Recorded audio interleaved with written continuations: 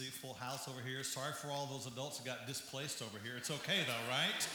Yeah, it's good. It's a good thing. It's a very good thing. So, years ago, after Brianna Holly Hunter had gotten older and kind of moved on to doing their thing, it was Taylor and Trude at the house, or the younger ones. And so on one occasion, we went to a park in Cedar Hill to play, and it was one of those that had the wooden fort. You don't find as many parks with those old wooden forts anymore, right? So there was one over in Cedar Hill that had one. And so we started playing a game that's common for us, or me and the kids at least. Heather usually just watched us play this game. And so it was where I was the monster, of course, and they were the ones I was pursuing. And so on a wooden fort, it worked good because there were lots of places to hide and run and try to get across. And the deal was that you couldn't get on the gravel or on the ground. You had to stay on the wooden fort. So you had to maneuver your way around and try to get to the other person. Well, they were good at it. I was older at this point, not as young as I was when it was Brianna and Holly Hunter days. So we come upon this moment where I'm on a platform kind of like this, and I look across, and there's Taylor on another platform, raised like this, and it's gravel between us. Now, she says it was probably about this far. In my mind, it was only about maybe 6 feet, maybe right to the middle of that platform. And she is just dancing around like, ha, ha, ha, ha, ha, you can't get me.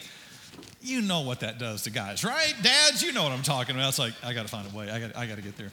So, yeah. So I take a step back, and she knows what I'm thinking. And she says, Dad, don't do that. Don't do that. Which means, for a dad, please keep doing that, right? It means I have to do this. And so I reared back a little bit more, and I went, and I just thought, I'm going to make it all the way to that platform. I'm going to catch her, tag her. This game is done. I win, right? I backed up. I ran. I jumped, and I came up short and went down, and my ankle went like that, and I went down, and she was alarmed and bothered, and I couldn't get up. I thought, I've broken it. That's it. I've just broken my ankle. This is terrible. Heather was not there. It was just the three of us, and so I managed to get up, and I said, we need to go. It was actually my right leg, so I'm hobbling, to the van to try to get there. And I'm thinking, it's a long way home. And I've got to drive with that leg. But as a dad, you can't let him see you hurt too much. So we make it to the van, and it's just miserable. It's throbbing, it's starting to swell. It's just hurting. But we make it all the way home, and call a friend who's physical trainer and come look at it, and you're going to need to get some x-rays. So I go eventually, get x-rays done. And they said, well, you didn't break it, but it was near break, so you're going to have to wear this big boot for a while. So it was a big boot. And it still hurt a lot. And so that was really a bummer. When you have to wear this was a giant boot, and again, it still hurt. And so I just, everywhere is like this. I can't even get to the church that next Sunday. They have to help me get up on the stage, so I can't even get up there. I had an office in a building that was on the second story. And I didn't go to that week I thought, there's no way I can even get up those stairs. There's no way. So I get there to the office, and there's a couple of guys that work there also. They said, no, we'll help you. And I thought maybe they're going to go up and get the stuff I wanted and come bring it back. And I said, no, we're going to carry you up there. I said, no, please don't do that. Well, they scoop me up. And it's a narrow staircase, and it's two guys that weren't little. And so we're all three of us now, and I'm being carried upstairs. That's a very awkward feeling, right? Incredible. But we made it all the way upstairs. I was grateful I was up there, and I did not want to leave for a long time. But when I did want to leave, I didn't tell them. I just scooted down those stairs myself. Point was, I had a physical injury, and it severely hindered my capacity, right?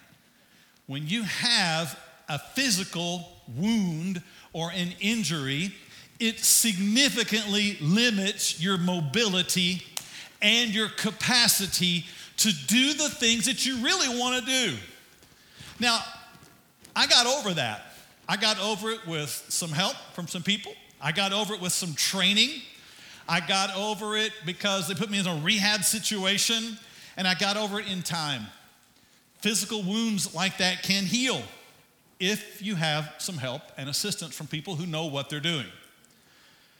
In the same way we can have physical wounds that affect us, it is possible to have a wound that happens deep in your spirit that can hinder your ability to function. It can hinder you and limit your capacity, right? Listen to what the Bible says about a wound like this from the book of Proverbs. In chapter 18, verse 14, it says, "The spirit of a man will sustain him in sickness." In other words, if you have physical illness going on, your spirit can help you overcome that. You can be physically in pain, but you can be spirit motivated to think, I'm going to get through this, I'm going to make it past it, and it will sustain you through the illness. But Proverbs here says, but who can bear a broken spirit? If that place in you that's supposed to give you life and health and strength and peace, if that part becomes broken, then what do you do? Because that will significantly hinder and limit your capacity to move and do the things you want to do, right? And the thing is, everybody in this room at some point has had some kind of wound in your spirit. Every one of us have had a moment where someone has said something, done something, something happened to us. Maybe we even helped create the situation where pain entered deep into us. And maybe no one else saw it. Maybe no one else knew it, but we felt it. And deep inside, there was a wound.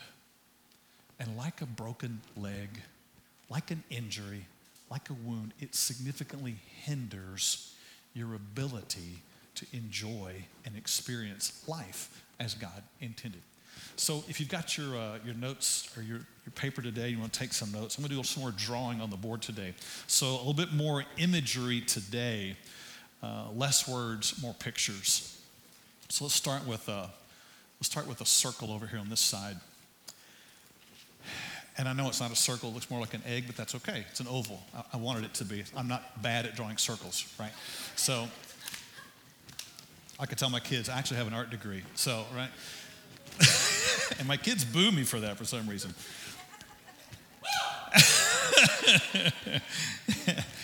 Here in our spirit, this is the core of who you are, and this is where you have your identity.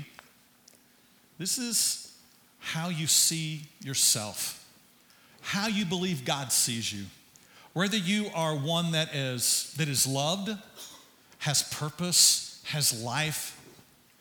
This is also the place where our faith is, how we see God. This is how He sees us. This is how we see Him. It's also the place of your real passion. This is where you have your strength. The joy of the Lord is to be our strength. And so here in our spirit is where these things all live. And as long as we are understanding how much we are loved and how good God is, then we have passion. And all of this happens deep within us. And it drives you forward. It walks you through storms. It helps you face resistance. It helps you face reaction. And as long as you're here, mighty in spirit, you can endure a lot of things. This is God's desire for you to be mighty in your spirit. Not just mighty physically, but mighty in your spirit. The problem happens is when a wound happens here. Today, our message is called Jesus came to heal more than you know. And I want to talk to you for just a moment about the pattern of a wounded spirit. So let's just start an order right here in the middle, and we'll call this a wounded spirit. But I want to add another word here. I want to call this an unhealed, wounded spirit. Because here's the deal. Every one of us are going to be wounded deep inside, but Jesus came to heal that wound. He came to make us whole.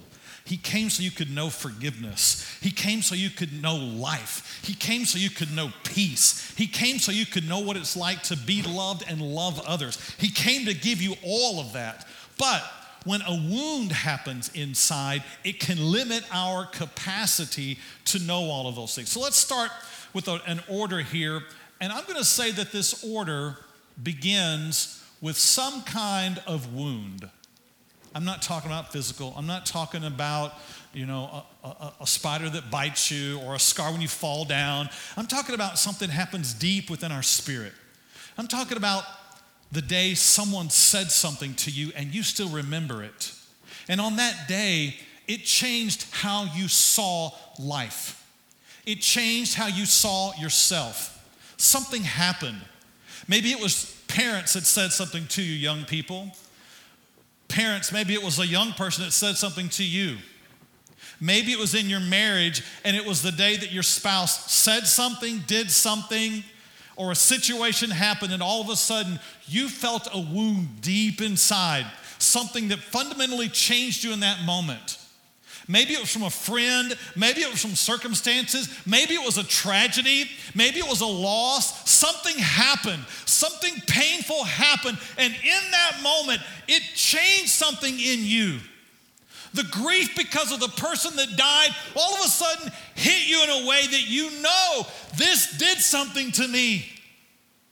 Maybe it was a parent's divorce, maybe it was a friend who betrayed you.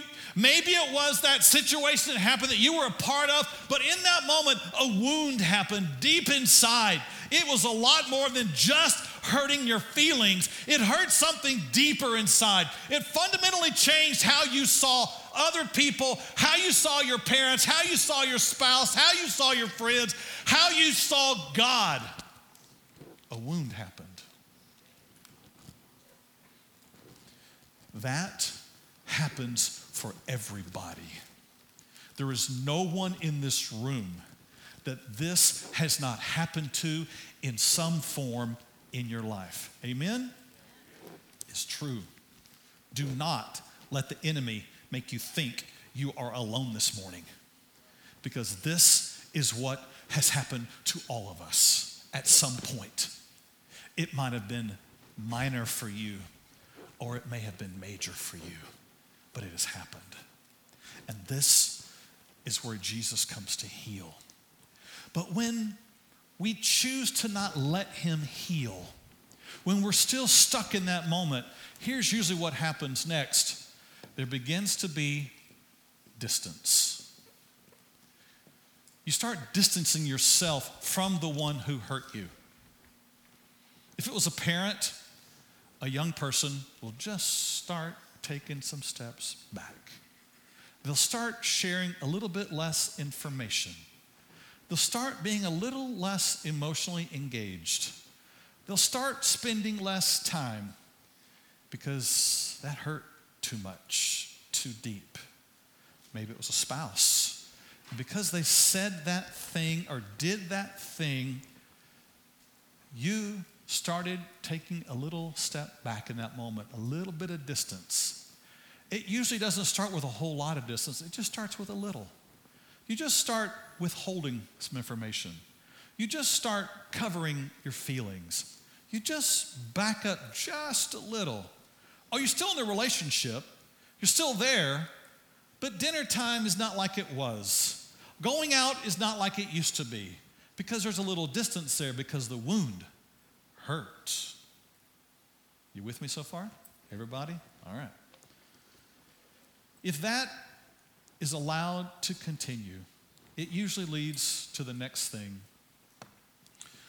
which is a communication breakdown. There's a break in communication. Now we cut off. Now it's only yes, no, I don't know.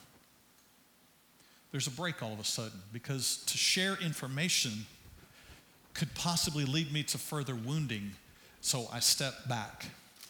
Now listen, I'm not justifying wrong behavior here. I'm just wanting to explain the process when it's unhealed. Are you with me? I'm not saying these are all right behaviors. I'm saying they're natural behaviors when we don't allow Jesus to step in and intervene and heal them. So a communication break happens. There's not as much coming across the pipeline anymore. There may be a lot of questions from one side, but not a lot of answers from the other. And all of a sudden, there's a lot less information. And when there's a lot less information, it starts to communicate a message. And it says, I don't want any more of this. I don't want to hear anything else. I don't want to receive anything else. I don't want what you have to say. Hello? Listen, when I was a sophomore in high school, my parents said, we're going to move from Dallas to Ovilla. I was in the middle of my high school years. I had big plans. I had a lot of friends at my high school. And my parents said, we're moving to a small town called Ovilla. And I said, oh, what? I was so mad at my parents. And this all started happening to me. I started walking down this path, and it almost went through the whole path I'm going to explain to you today. I know what this is like. I've experienced on multiple other occasions as well, but I distinctly remember it then because of the pain that was involved in my life being upset in that moment, according to me. A wound, there's distance, there's communication break, and then there starts to be reaction. Have you ever had a sore, or maybe you wounded your leg like I did? When that happens, that spot is real sensitive. And anytime anyone gets near the wound you got, you're like, hold up, back off. Hey, I don't want to get hurt again. We become very protective of what got hurt. And that's what happens here. When you allow a wound to continue and not be healed, it'll be very sensitive to you. And if you've been hurt by someone in your life and they start trying to talk to you, you'll have an emotional reaction to them that is different than what you normally would have had if things were healthy, right? They ask a question about how things are going. You say, why are you asking me that? Who do you think you are anyway? I don't have to answer to you. They're like, hold up. You ever had that happen before? You start asking somebody some questions, and they'd get all, emotional on you. You're like, come on now, what's up? That's probably because this is happening inside them. This is what's happened. And there gets to be this big blow-up reaction, and the answers don't match the emotion. All of a sudden, the emotion is way exaggerated from what you ever thought it should have been to begin with. You're like, what is going on? That's an important time as a parent when you see your child do that, when you see your student do that, to stop and say, wait a minute, this is not right. I need to go back and try to heal and find out what happened here. That's not the time to say, well, don't talk to me like that. You're going to go to your room and just going to write this. Look, if you do that, parent, you're dealing with this and you're forgetting this. I'm not justifying their behavior or their reaction, but a wise parent says, I need to go back and deal with whatever happened up here and help my student, my young person. A husband or a wife in marriage, don't get all twisted off in this moment right here and say, well, don't talk to me like that. Come on now. If you sense a reaction, realize something happened. You said something or did something, and you got to get back and heal the wound. A reaction happens. If that is left to continue inside, here's what will happen next. There'll be a turning away. This is the moment where the person says, I'm kind of done here. But there's a longing inside to have a relationship, to be accepted, to be loved, to have some joy and some happiness. So usually what happens at this point, whether it's the young person or whether it's the spouse or whether it's the friend, they say, see ya. And they check out. And all of a sudden, they're hanging out with a different set of friends. All of a sudden, they pick up a different behavior. All of a sudden, they're spending a whole lot more time with Netflix. All of a sudden, they're spending a whole lot more time scrolling. Because when there's a vacancy and a void in a relationship that was supposed to be life-giving, and there's been a wound that's been undealt with, they'll go looking for it somewhere. And boy, there's a lot of options today to go find yourself, get lost in, right? You can get lost in social media. Look, I use social media, but if I see my time growing in social media, I got to stop and realize, wait a minute. I got real people in my life that need some real relationships, and I need some real relationship with them. I need to shut down for just a moment. Hello? Don't run in that moment, but that's what happens. This is where people turn to things like alcohol, drugs,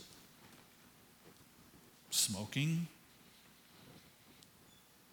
lots and lots of media, movies, lots and lots of social media. This is where new friend groups all of a sudden emerge, and you think, why are they hanging out with them? Because they're looking for people who have a compatibility with where they are, and they'll find them, right? It happens, and listen, I'm not justifying it at all. It happens in marriages, it happens in friend groups, it happens with young people, it happens across the board. This is where the turning away happens, because there's an unhealed, wounded spirit that is beginning a path here, and it's headed in a dark, dark place. The time that I experienced some of my worst struggles in high school was when this wound that I told you about continued unhealed in me. And I did this. This is where I started turning to wrong friends. This is where I started turning to wrong substances in my life. This is where I started doing the stuff that I had no business doing, because there was a wound that happened back up here, and I didn't know what to do with it, and so I just walked down this path. The next step that happens is people begin to think, I'm just resigned to this. This is the way it's going to always be. They've tried to figure out other ways. They've turned to some other things, and they just get to this place where they think, well, this is just the way my marriage is going to be. This is just the way the parenting process is going to be. This is just the way church life is going to be. This is just the way it is when you are a Christian. And the enemy is having a heyday with your head in that moment and your heart, because he's trying to convince you there can be no life, there can be no joy, there can be no reconciliation, there could never be healing, there could never be anything else. This is just the way it's always going to be. And that is the lie of the enemy in that moment, trying to convince you and persuade you that what you're doing in running away is the right thing to do, because that's what the enemy does. He justifies your sin. He gets you to think it's okay that I'm looking at these images. It's okay that I'm turning to this substance. It's okay that I'm hanging out with these people. It's okay that I've developed this habit, because I'm just in doing it, because my wife, because my husband, because my parents, because my kids, because whatever has hurt me deeply. And I am justified in doing this. The more this continues, however, it begins to be guilt, it begins to be anger, and there begins to be depression. Because ultimately, those things aren't working.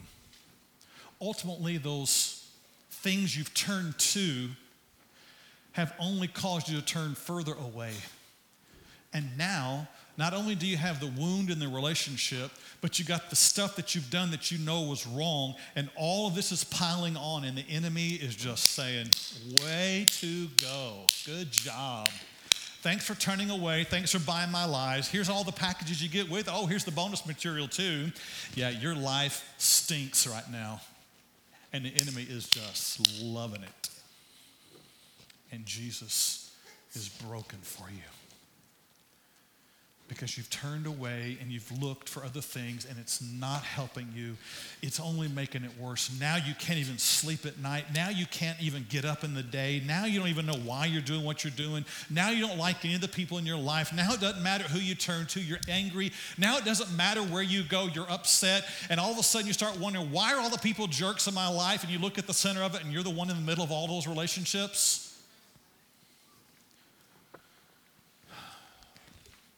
What this leads to is the very last thing. And I'll use the gentle word of escape. But in reality, what happens, it's much more painful.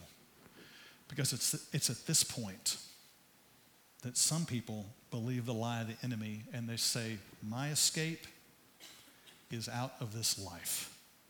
I'm done. I can't take it. I can't deal with it. I'm not getting any relief. I don't see any future in it. And the enemy wins when someone takes their life. The escape can happen in a marriage where finally that person says, I'm done. I'm out. I'm gone. I'm not staying anymore. Line in the sand. I'm through. It can happen in your own life. It's funny, there's been a term used over the decades to describe moments like this. They call it a midlife crisis. There is no midlife crisis. There are people who have believed a lie from a wound that's happened in their heart. At midlife, you're meant to be at your peak, not into a crisis. Now, if you want to tell me you're at this point where you're trying to understand God's purpose for your life, I get that. But there is no predetermined midlife crisis that you have to go through. Don't believe that lie. God's purpose is for you to live free, but this path is what the enemy wants to take you on. This is the one that leads down a very, very dark path. This one happens, and all of a sudden, what was meant to be your life source, how you saw God seeing you, how you saw God, and how you saw life, all of a sudden begins to take a series of twists and turns, and it leads to a very dark place. Because this place now has become very, very small, and your spirit has become pretty tiny at this point. And yes, it looks like a storm, because this is what happens in your life. The more you leave these unhealed in your life, the more it creates just a vortex of pain. The more it just wraps you up in yourself until your spirit is so small down here. You can't sense God's presence. You can't get anything out of praying. The Bible means absolutely nothing to you. Worship services are empty and mundane, and you think everybody else is plastic when it's you that's dealing in the pain because you've never dealt with the wound that happened deep within you. And what was meant to be your source of strength in life has become incredibly small. The wound has withered you. It's led you to a very dark place. Now, if this alone was our message today, we'd all be walking out of here in some despair, right? But we're not going to leave in despair today. Take your Bible. Turn to the Gospel of Mark in the New Testament. Follow along with your app if you want. Mark chapter 3. A story about a man that Jesus meets. We'll have the verses on screen. I want to walk through the passage here for just a moment. And let's see what happens to a man who, believe it or not, is going to have a wound. And it's going to cause him to wither. Mark chapter 3 starts off telling us about Jesus. And it says, he, Jesus, entered the synagogue again. Now, just a little bit of definition here. Synagogue is not the temple. The temple is where sacrifices were offered to God. The synagogue was a different building. The synagogue was probably more like you and I understand church to be. The synagogue is where the teaching happened. The synagogue is where they met together. The synagogue is where they carried out even some local community business affairs. The synagogue is where there would be some singing and fellowship and caring for one another. So synagogue is a place that those who believed in God gathered together so that they could grow in their faith. All right, so Jesus enters the synagogue. It's mostly the place where teaching happened. It says, and a man was there who had a withered hand. Interesting. Here's a man who's in the synagogue, and his hand is withered. We don't know how it happened. We don't know what happened. We don't know how long this has been the case, but he is unable to use his hand. And it's not just been wounded, it has withered. It has reduced down. It is weak.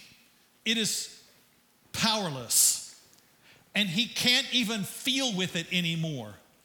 The thing that should be what is his strength, the thing that should be what he uses to interact with people, the thing that should be what allows him to work, the thing that should allow him to function in life, to take care of basic necessities, the thing that should allow him to be able to provide for himself, eat, care for every need he has, that part of him has been wounded and it has withered.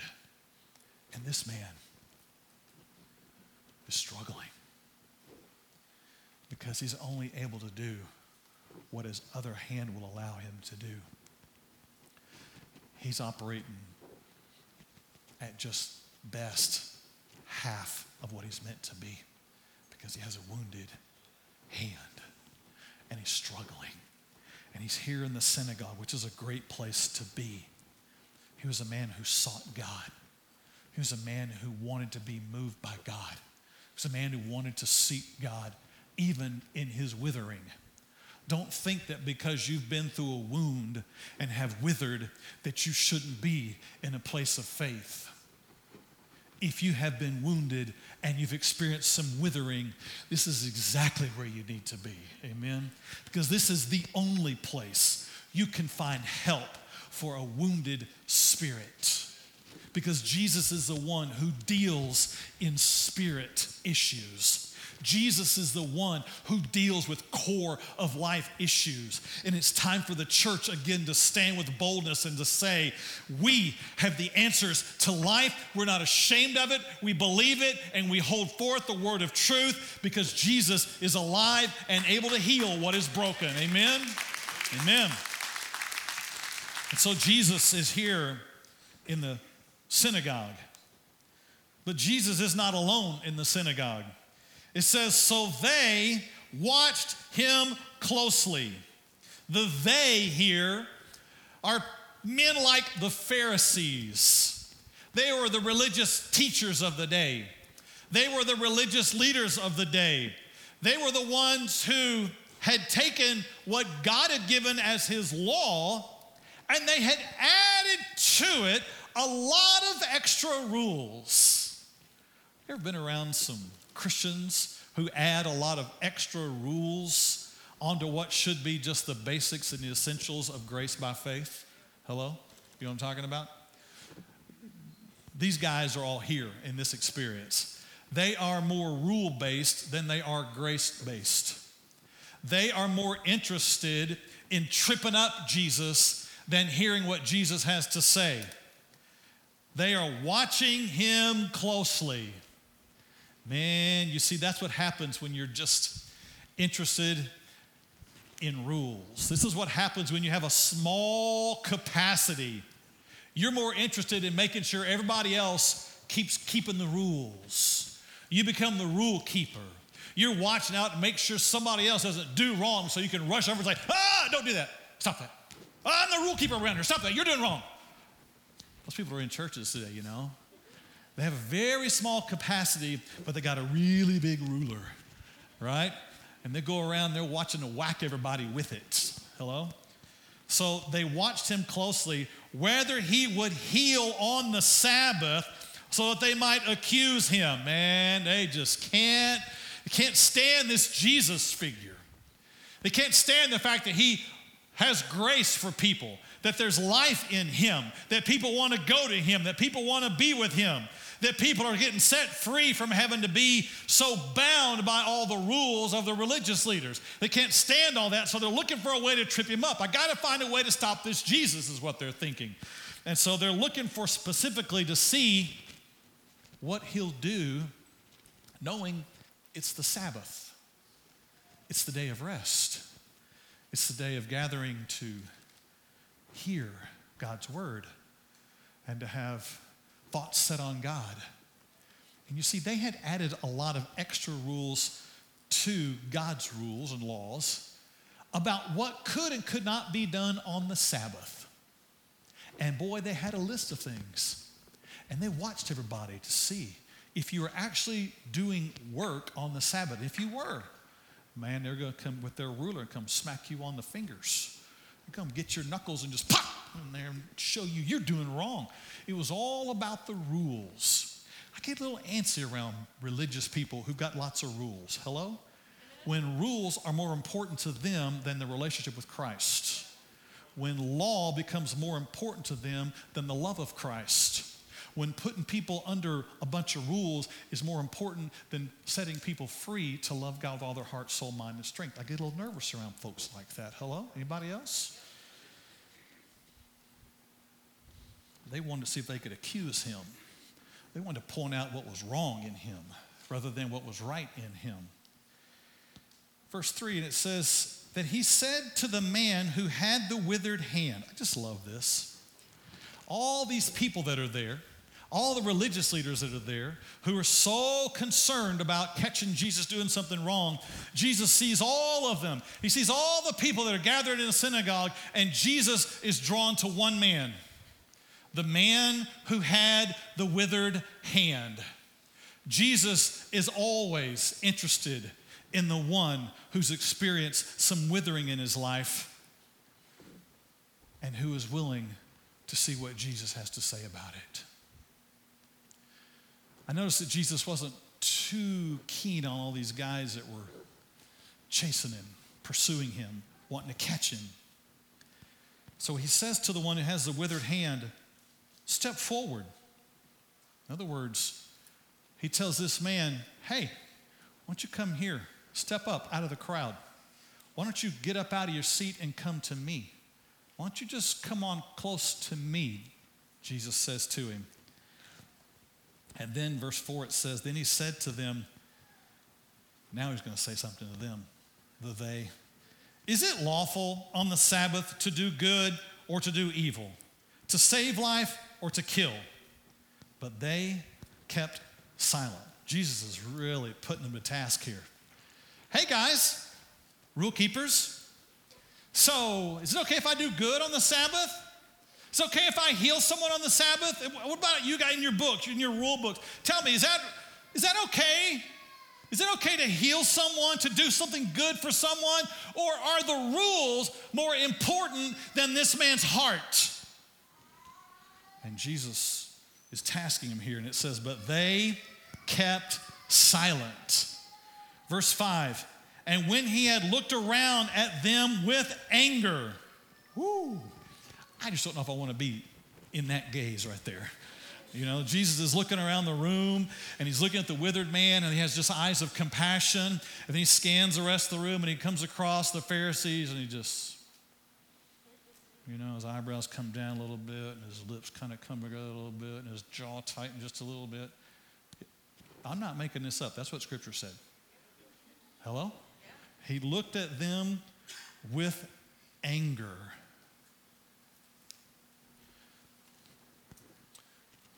Jesus has compassion and love for all. He's drawn to those who have a heart that wants to be healed. And he's a little put off by those who are so arrogant, so self-righteous, that they think, I don't need you at all in my life.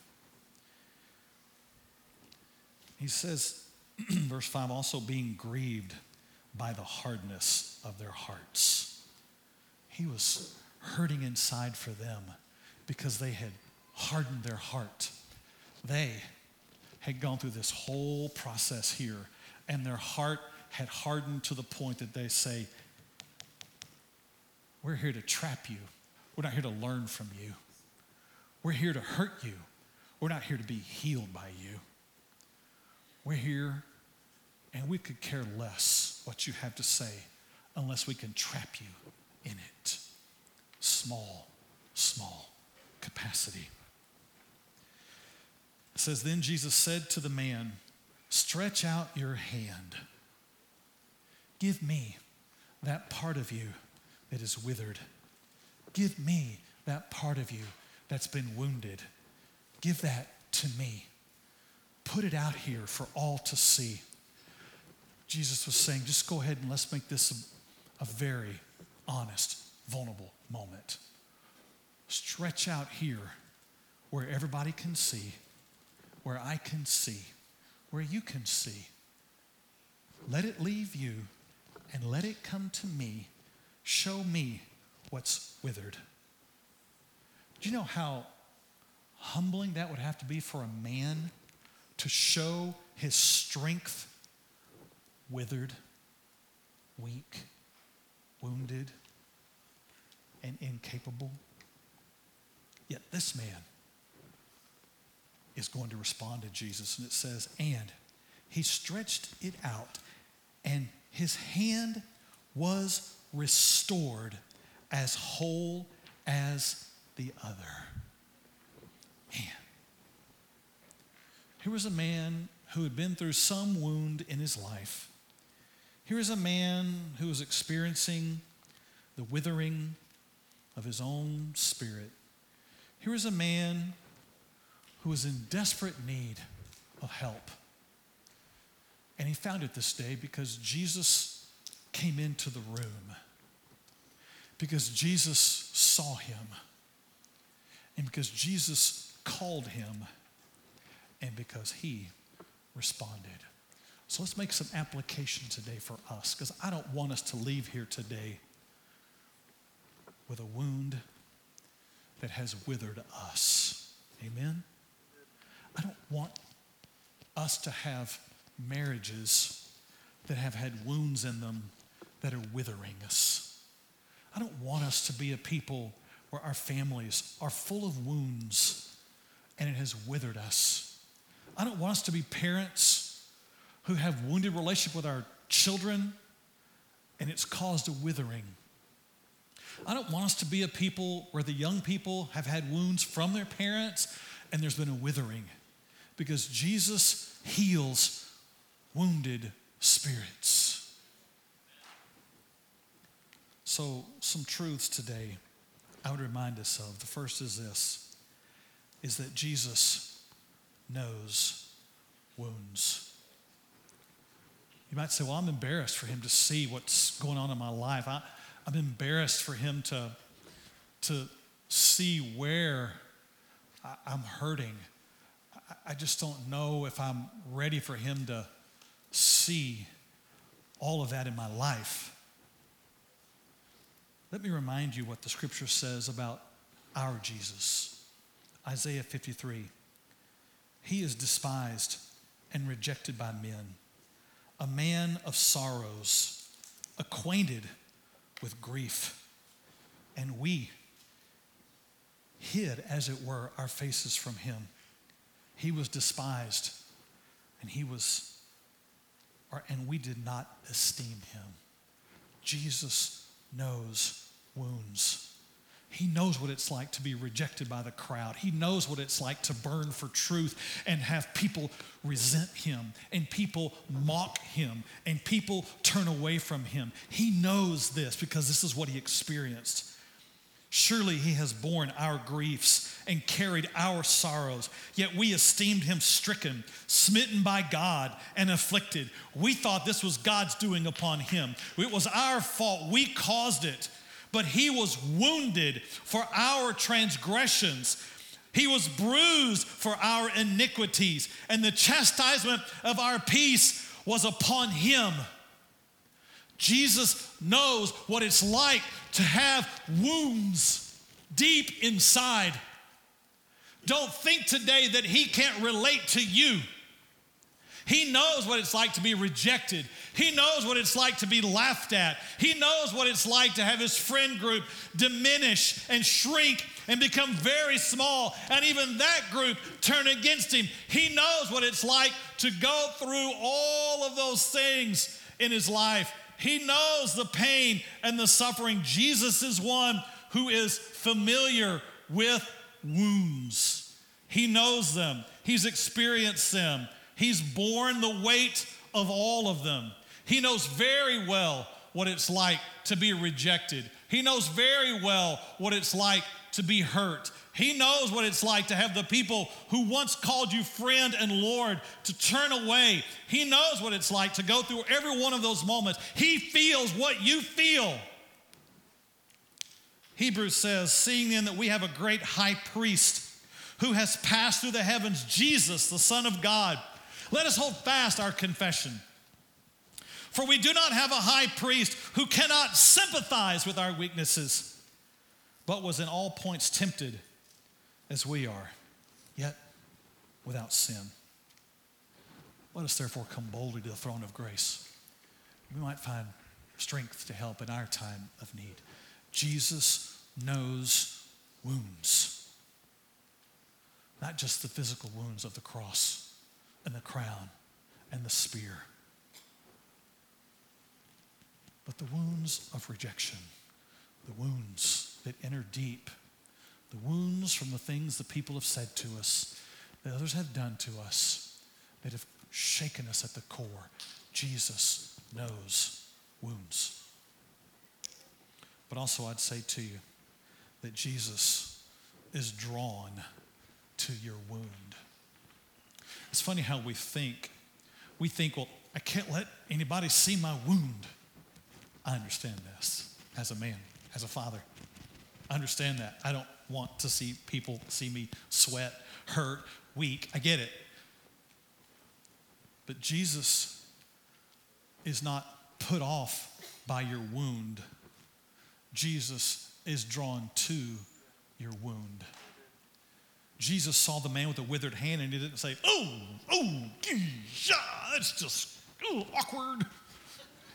You go stand over there, sir. I can't even have you in my eye, sight when you're over there. Just, ugh. That's not Jesus. That's us. That's the Pharisees. Jesus says, I see your wound. I see what's happened to you. Come to me. In that whole room full of people in the synagogue, with all the folks that are gathered there, Jesus saw the man with the wound, and he called him over to himself because Jesus cares for those who have been wounded. Jesus knows what it's like to struggle, to suffer, to bear the weight, to be rejected, to be cast off. Jesus knows all of that. And as a result, he's drawn to us. He's drawn specifically to your wound. He knows what your dad said to you. He knows what happened in that situation. He knows what happened. And he's drawn right to that. Because listen, there's nothing more important to Jesus than your heart being free. There's nothing more important to him than you being able to have peace, hope, and life again. He wants to free that little, small spirit that has developed in you because of the pain that you've been through. He comes to free you from all of that. And Jesus is far more concerned about your capacity than he is your activity. Jesus didn't say to the Pharisees that day, way to go, boys. Hey, y'all look great in your costumes, outfits, the stuff you're supposed to be wearing there. You look great in front of the crowd. Let me reverse that. They weren't costumes. They were what God designed for them to wear. But because they were dark on the inside, it might as well have been a costume because it was hiding what was small on the inside. You hear me? What they were wearing were holy apparel that God had prescribed for them to wear. But because they weren't honest with God, it was a front that covered their pain. And Jesus was not impressed with their activity because their capacity was small. Jesus is not really all that impressed with all we do for him when our heart is the size of a straw rather than a massive pipeline that's receiving in his truth and love and healing grace. Are you with me? Jesus is drawn to your wound, and he invites you to bring it to him. He invites you to be open to him. He invites you to be whole. He invites you to come heal you. He invites you to restore what's been lost. He invites you to change you and not lay more of a weight on you. You see, when this whole process starts happening right here, the enemy loves this. Because when this is happening, you start thinking some weird things that the enemy wants you to buy into. And they sound like this. You know God is done with you, right? You know this is all God's fault, right? If he loved you, this wouldn't happen, right? You can't really trust him with your life. You know that, right? And the enemy asks every one of those with a little bit of a leading question at the end, just to see if you'll buy into it. Because if you do, it'll shrink your heart even more. And the enemy loves to convince you that this is the way it's going to always be. But Jesus isn't just drawn to your wound. He asks you to give him your wound. Jesus said to the man, "Give me your hand. Let me have it. Let me have the thing that's been wounded. Let me have the thing that has withered. Give it to me. Stretch forth your hand to me." Because only Jesus can be the one who can bring healing to what has been harmed in our life. Only Jesus can be the one who can bring hope to what has been hurt in our life. Only Jesus can do that. And he desires to do that. And here's what he wants. He wants to be to you what was taken from you. So if you say, love was taken from me, I gave my heart to somebody and they took advantage of it.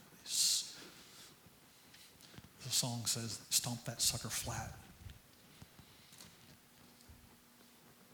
And Jesus says, I know that was taken from you.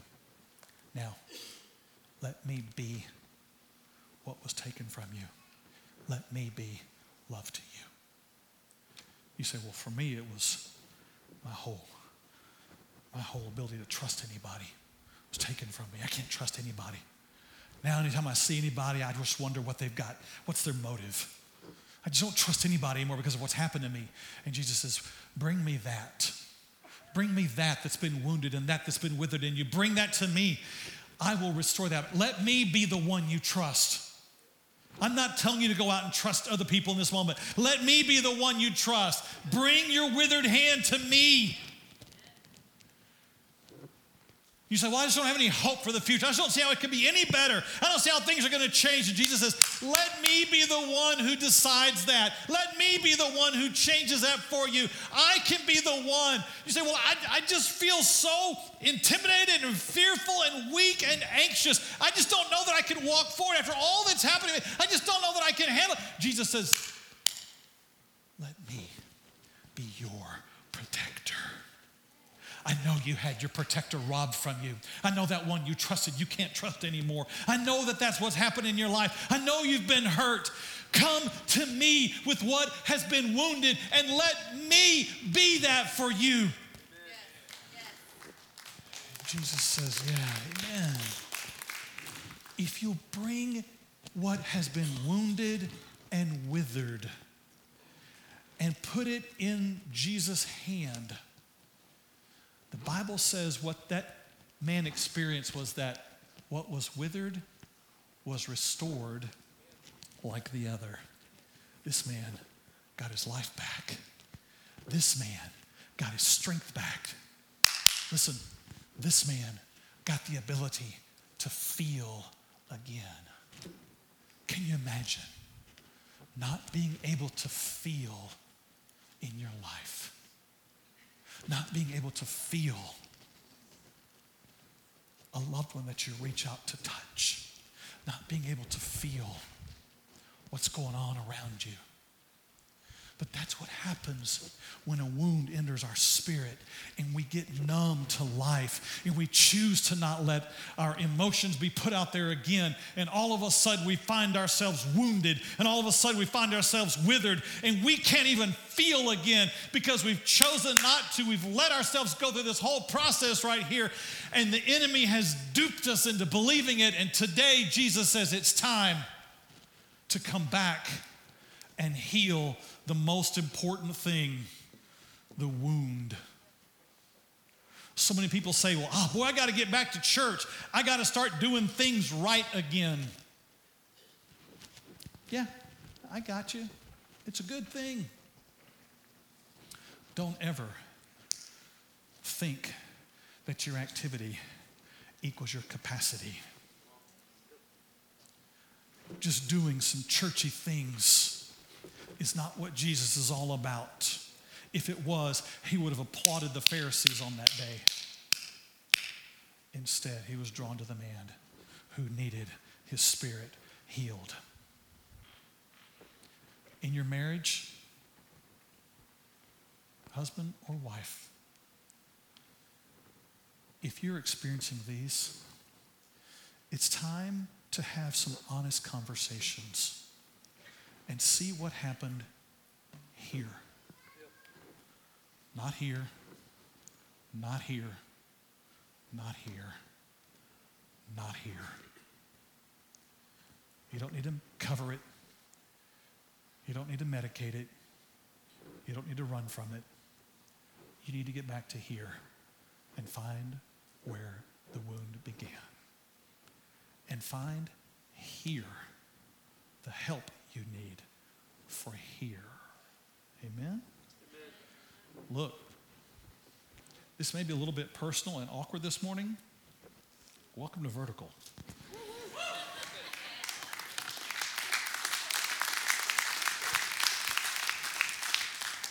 Finally, I'd say this to you today. Jesus heals what we allow him to have. This man got to experience some healing because he was willing to let Jesus have his wound. He was willing to say, I lost it. I haven't felt. I haven't had strength. I haven't been able to do what I needed to do. I'm bringing it to you, Jesus. Jesus wants you to be strong again. Jesus wants you to be whole again. Jesus wants you to be healed and free in your spirit, to know he loves you, to know he is for you. There is forgiveness and there is healing. Would you bow your heads with me this morning?